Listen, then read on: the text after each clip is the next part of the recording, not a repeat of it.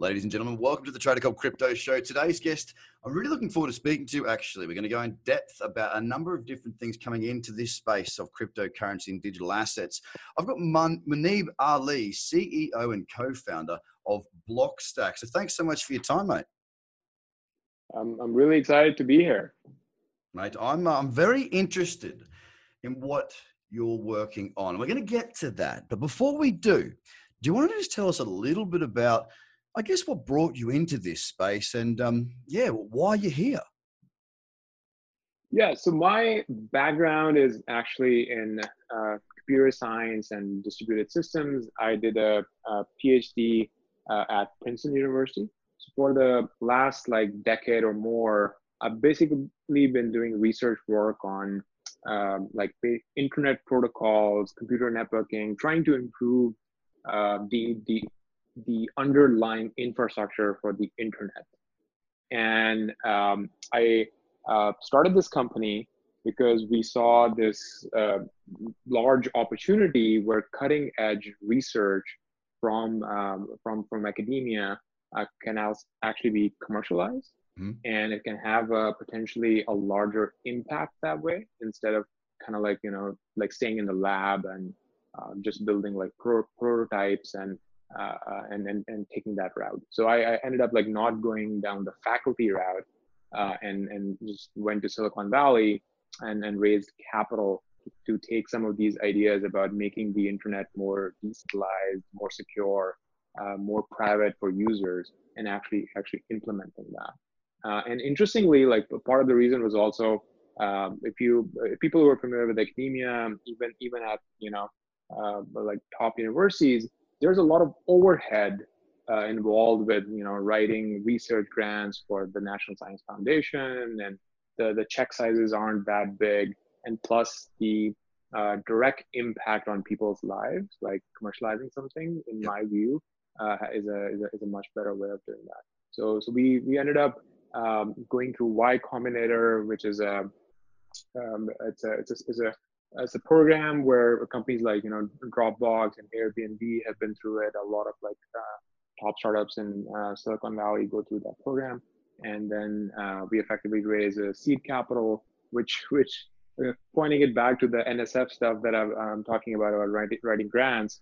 Raising a seed round, it was around $1.3 million, was way easier than writing a 100-page doc and submitting it to the National Science Foundation for approval. Doesn't come with any surprises there, mate. And how long has Blockstack been up and running, so to speak? Is it, how many years old? Is it brand spanking new? Where are you up to? Yeah, so Blockstack, for people who are a little bit familiar with crypto, they would know about Ethereum. It's a very well-established blockchain project. And interestingly, Blockstack actually predates it a little bit. Wow. I started Blockstack with my co-founder, who I also met at Princeton in 2013. And we've taken just a very, very different approach from Ethereum. Right? So it's a group of computer scientists who raised venture capital to do R&D work, hardcore R&D work. We were building the foundational layer that needs to be extremely scalable and secure. And we effectively, once we were done with the R&D on it, we took our work to peer-reviewed computer science conferences and published it, right? So a lot more thought went into the core design and the foundations. And then I think this roughly took us around 3 to 4 years, the initial stages of that.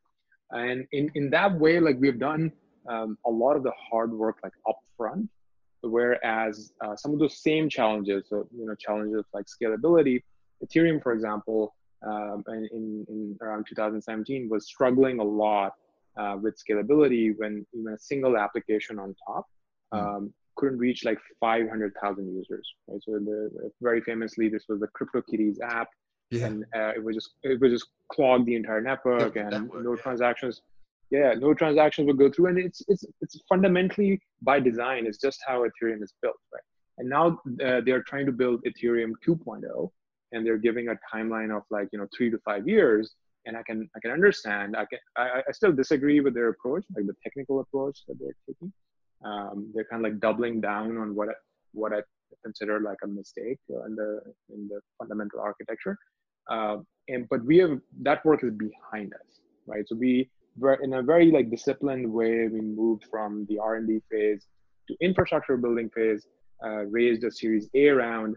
This was a little bit bigger, around $4 million, and started kind of like rolling out our technology, basically building it out and started getting for like developers to test it and so on. And then we started getting ready for the launch of the blockchain, because the blockchain is a very kind of like small component in the grand scheme of things of the overall architecture. It's really what the thing that we have built is a very natural evolution of cloud computing, right? But instead of relying on large companies like Google or Facebook or Amazon, you have this decentralized computing network, and users are kind of like in control of their own data. And the blockchain plays a fundamental role in it, but it's not the only thing.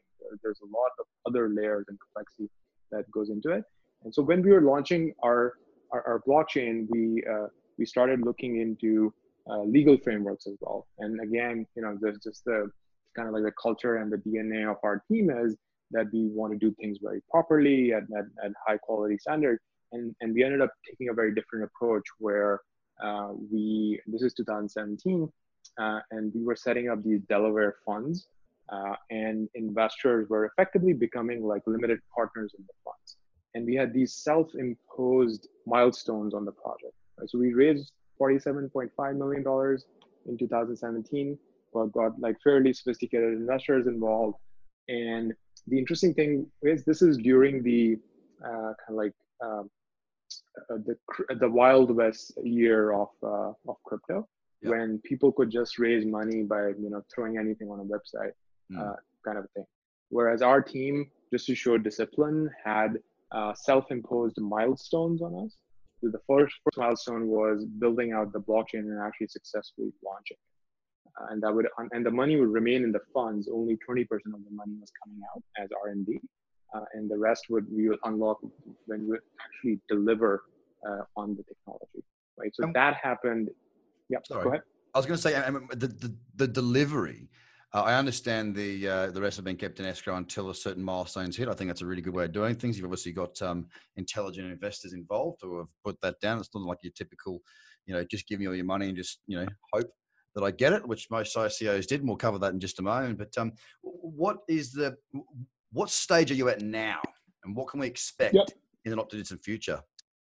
Yep, absolutely. So, so in Q4 of 2018, we launched the blockchain, and we are in the developer traction phase, right? So now, like, we have kind of like polished the interface for developers and the tools that developers have, and we have noticed independent startups or independent apps built on our network going from 17 at the start of Q4 to 46 by the end, then from 46 to 86 in Q1, and from 86 to 170 now after Q2, right? So imagine that this is like independent teams and startups built on top of us, and we are extremely excited about getting all these applications.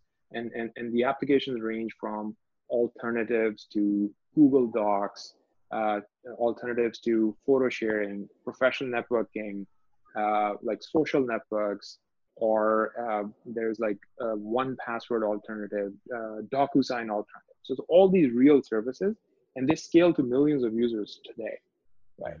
And that's the I can see you've got some massive headlines here, like just to talk to that whole, the different areas that you're able to build on, that are able to build on. I mean, you got Washington Post saying the new technology that aspires to delete Facebook for good. Wired says this startup could sell you crypto tokens with SEC backing, which I think you've pretty much become the first qualified offering, like a token sale in US history recently. That's a very recent addition, right? You've just been given that?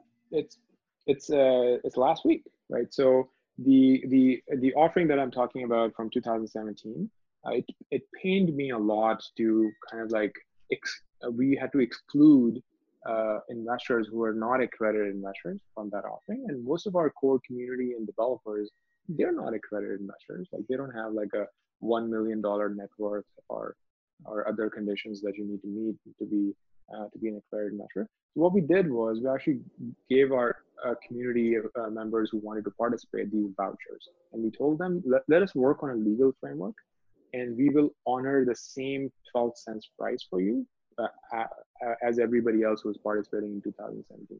And we are literally honoring that now. It took us 10 months of work with the SEC to basically get the qualification, and we had to work on a new legal framework. Like imagine the securities regulations have been around since 1933, and they're usually for equity in a company, right? It's the Yeah. first time that the SEC has qualified something which is a crypto asset. It's not equity in a company, right? Yeah. And the filing that we have done is it's similar to kind of like a mini IPO filing. Like you have like audited financials, all information about our project, our directors, myself, like everyone who's important to the company is fully disclosed with all the risk factors, which I actually think is a healthy thing for this ecosystem. We're helping mature this industry, not just on the technology side and R&D side, but also on the regulations framework as well.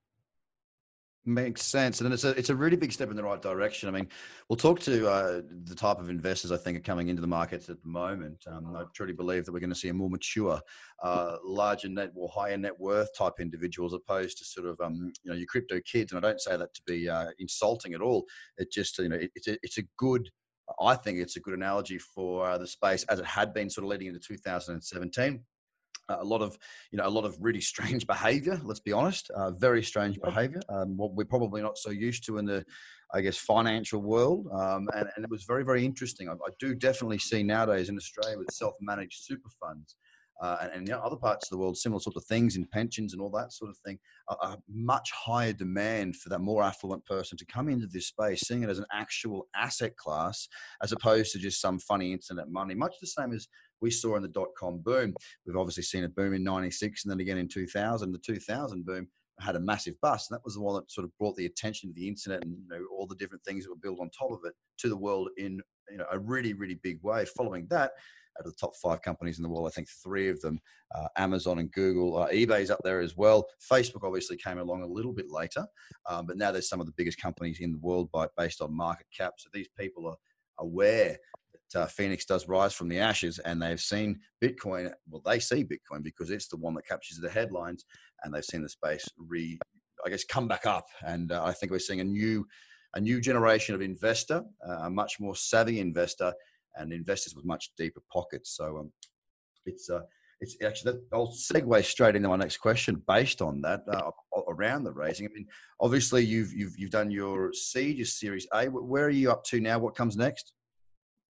Yeah, so I think on the equity side, we effectively just did the Series A, and after that, even our existing investors they include Union Square Ventures. Like Union Square Ventures is famous for being an early investor in Twitter, in Coinbase. The board member Albert, who sits on the board with me, he's taken companies like Twilio, MongoDB Public, so like developer tools, and has been they're considered like one of the top investors in the US. And they have been investing on the token side since then, Yep. right? So we have never done an equity round since. All capital that we've raised since kind of like deciding to launch a blockchain has been for these token offerings. And I don't have any plans for doing any equity rounds. Well, who would if you can avoid it, right?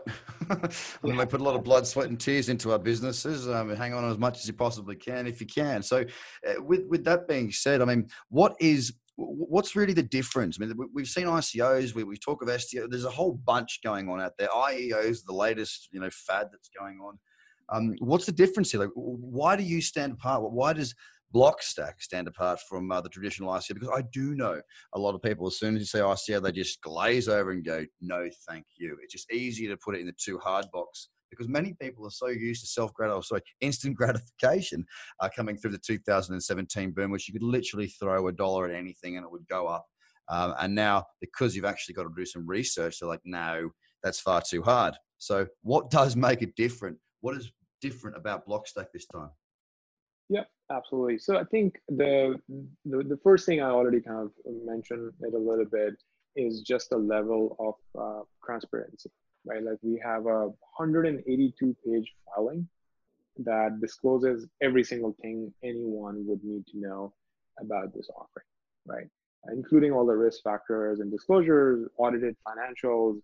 And I think what this effectively does is that it kind of like reduces this like information asymmetry between project insiders and the general public, right? And I think that's a very good thing. The second thing is that it's because it's a regulated offering, like we have to follow proper kind of like procedures and protocol around things like and in certain ways, like there are SEC regulations in place that are there to kind of like protect the public U.S. securities markets, and we are operating within that framework, right? Like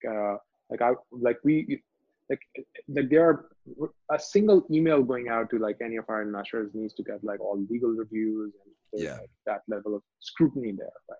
You're following a yellow brick road laid down by the SEC, which is a path that's been traveled many times. It gives you a good framework to work from, a level of responsibility, and with that itself, it gives the investor, the token holder, or the prospective investor, the confidence that this is not Wild West anymore. This is a proper company, and the way that you're doing it instead of an IPO is to do it through the listing of a security token. Right. So, and the token itself is a utility token, right? Interestingly, again, this is disclosed in our offering, that outside of the US, there are many jurisdictions that treat it as a utility, clearly. I mean, it has utility on the network. There are 170 apps. It is used in those apps. You're registering usernames using these tokens. But in the US, given the way their framework works here, we are complying with securities regulations for the short term. And then we discuss this path where even in the US, it can become abundantly clear to the regulators as well that this is not a security and it's a utility. Right. So one other thing about this offering is, I think you mentioned IEOs, like people started doing that. And I always use these terms in quotes, like I hate the term ICO, hate the term IEOs. And over there, it's like this weird thing where they are trying to create FOMO, and they're trying to sell out in an hour, and basically trying to make people like make rush decisions. And we're the exact opposite of that, right? Like we're like, this offering is open by default for 60 days. We are actually letting smaller checks in first because we want to optimize for a wider distribution. You need a bigger distribution network, Yep. So the smallest check size is actually $100, and in many ways, like the smaller investors have a better chance of getting in, because anyone who's trying to put in more than $200,000 actually gets flagged in the flow. They can't complete the sale, and they have to manually talk to us. And it is by design, right? Like, so we are, if anyone who wants to put in more than $200,000, they would end up like talking to the team, and we want to understand like, why they want to invest. Are they really good for our long-term ecosystem, and so on. So we want to give everyone time. We want them to actually go through all the details, and then if they feel comfortable, only then try and participate. Well, it makes perfect sense for both you and them to have that level of confidence in each other, to understand, make sure that it's also another level of due diligence. So make sure everybody happy when it comes around to the audits and whatnot that need to be done, and making sure that you are SEC compliant. So look, we'll double back onto this in just a moment, so everyone can find out where to find more information about this project. In particular, if they want to get involved, want to read through it, get understanding of it, we'll make sure that they know where to go. But what I want to jump into now, we've still got some time, is a very simple question for you, mate. Is Libra good or bad? Yeah, so I get asked about Libra a lot. Like recently, I think I've been on like CNBC and Yahoo Finance, and everywhere I go, people ask me the Libra question. And my response is that I'm cautiously optimistic. I know the team that is like David Marquez and like other people who are involved. I do think that at least the team that I've interacted with, the team that is in charge of Libra, they have good intentions. I can't say that about Facebook, the company. The company has done certain things in the past that has the questionable business practices, in my view. So, with that said, the difference between Blockstack and Libra is that Blockstack is an open network. It's permissionless. Anyone can participate. Libra is a permission network. Like it's like fairly in control of a few kind of like companies, really. And the other thing is that we have done all of the R&D and hard work of building scalable systems. It's more like think of that as we have built the foundations and the technology, and now developers are building the apps. And the next stage for us is usage. Like there are some users, but it's not the focus right now. But then imagine getting lots of users on these apps. Facebook has the exact opposite thing. They have users on a single app. They want to now build the technology and then try and get developers to build the apps. The issue that I have, or the challenge that I think that they're going to have, is that how are developers going to trust them? Right? Like, why would they go and build on top of something that Facebook is building versus building on top of something that is open and open source and anyone can participate, or it doesn't have a history of, kind of like breaking people's trust early on. But you know why? I mean, look, you're asking a question you know the answer to. The reason they're doing that is because they've got the user base. The reason they're doing that is because they can. It doesn't necessarily make it the best, but they can do it, and they're going to do it. I mean, can you imagine? I mean, Facebook has all of our data. They know more about you and I than what you and I do, right? I've avoided Facebook forever until we started the business because it's an integral part of what we do, right? You've got to have some form of reach on the social media platforms. Now, from my point of view, I see it. I mean, think of it this way: if they know our spending habits as well, if I own Starbucks and I know how much people spend, what they spend it on, where they spend it, at what time of the day they spend it, what the weather's like when they spend it. If it's a nice day, they'll spend more. If it's a shit day, they'll spend less. Then it gives me insight and further data that is going to help me to convert into more sales, therefore more revenue and more shareholders that are happy. I can totally understand why they're doing it. Is it good? The good thing I see is that at least there's more people that are out there. Now, if somebody goes in and goes digital currency or digital asset into Google, they're going to end up in that same rabbit hole. The most of the people that are listening to this, yourself and me included, that are talking on this, are going to go down. And guess what? Bitcoin cannot be shut down. So from that point of view, I think it's the best bit of PR we could ever have in the industry. As far as the nitty gritty, the detail, the analytics, yada yada. Look, there's no bloody way in the world I'd trust them with anything additional than what they've already got from me. No way, known. But that's me. I think a lot of people are just going to do things the simple way. Prime example. Look at this face app that's going around. Everyone's taking a photo of themselves with an old face. No one reads the fine print. Their face could be on a billboard in Russia or in Mexico because Facebook now owns that image. People go for easy. They go for instant gratification. But they want it now. They want it simple. They want to get a like. They want to be known. It's a truly millennial world right now, and it's a scary looking world because people are taking advantage of it. So the technology, I agree, sketchy, right? The advert, the best thing ever. Cryptocurrency, Facebook currency, Libra. I think they're going to have a bit of an uphill battle before they get anywhere near having something out there. So very, very interesting. Final question. For 2019, of course, we have seen the market come good once again. We've seen a 344% move from the lows of December of 2018, the highs, which we saw just last month. We have seen a lot more positivity coming into the space. We've seen the legitimacy of crypto assets being brought up by Facebook. And one of the most innovative companies in the world, like them or hate them, they are innovative. They're a massive organization and they have the eyes of a lot of people. So again, more positivity, more and more positivity. What do you think is going to drive, if we are to see Bitcoin continue to move to the upside this year, what do you think is going to drive that? Yeah, so I do think that one way to model this is just looking at Bitcoin as a technology in the somewhat early stage of adoption. Mm-hmm. I think we can look at some numbers. I believe the last time I looked, like Coinbase or other large wallets, they still have users in 30 or 40 million type ranges, right? So we're not even clearly in hundreds of millions yet. Yeah. Like we're not, like, the entire crypto industry is not even the size of like a Twitter, No. right? And so that's how early in general we are. And these users are like, some of them have just kind of like bought once and then forgot about it. Yeah. There's a difference between They're being not an active. engaged user, yeah, or being passive. And I think as the word spreads, and I completely agree with you on your summary of how Libra could be good for this industry. Actually, I think it's almost like we were thinking the exact same thing, because I tweeted out yesterday that thank you, Mr. Zuckerberg, for financing this free publicity for crypto. And Yep. it just went viral, and that's exactly what you're saying. And I think things like these and would bring more attention to crypto.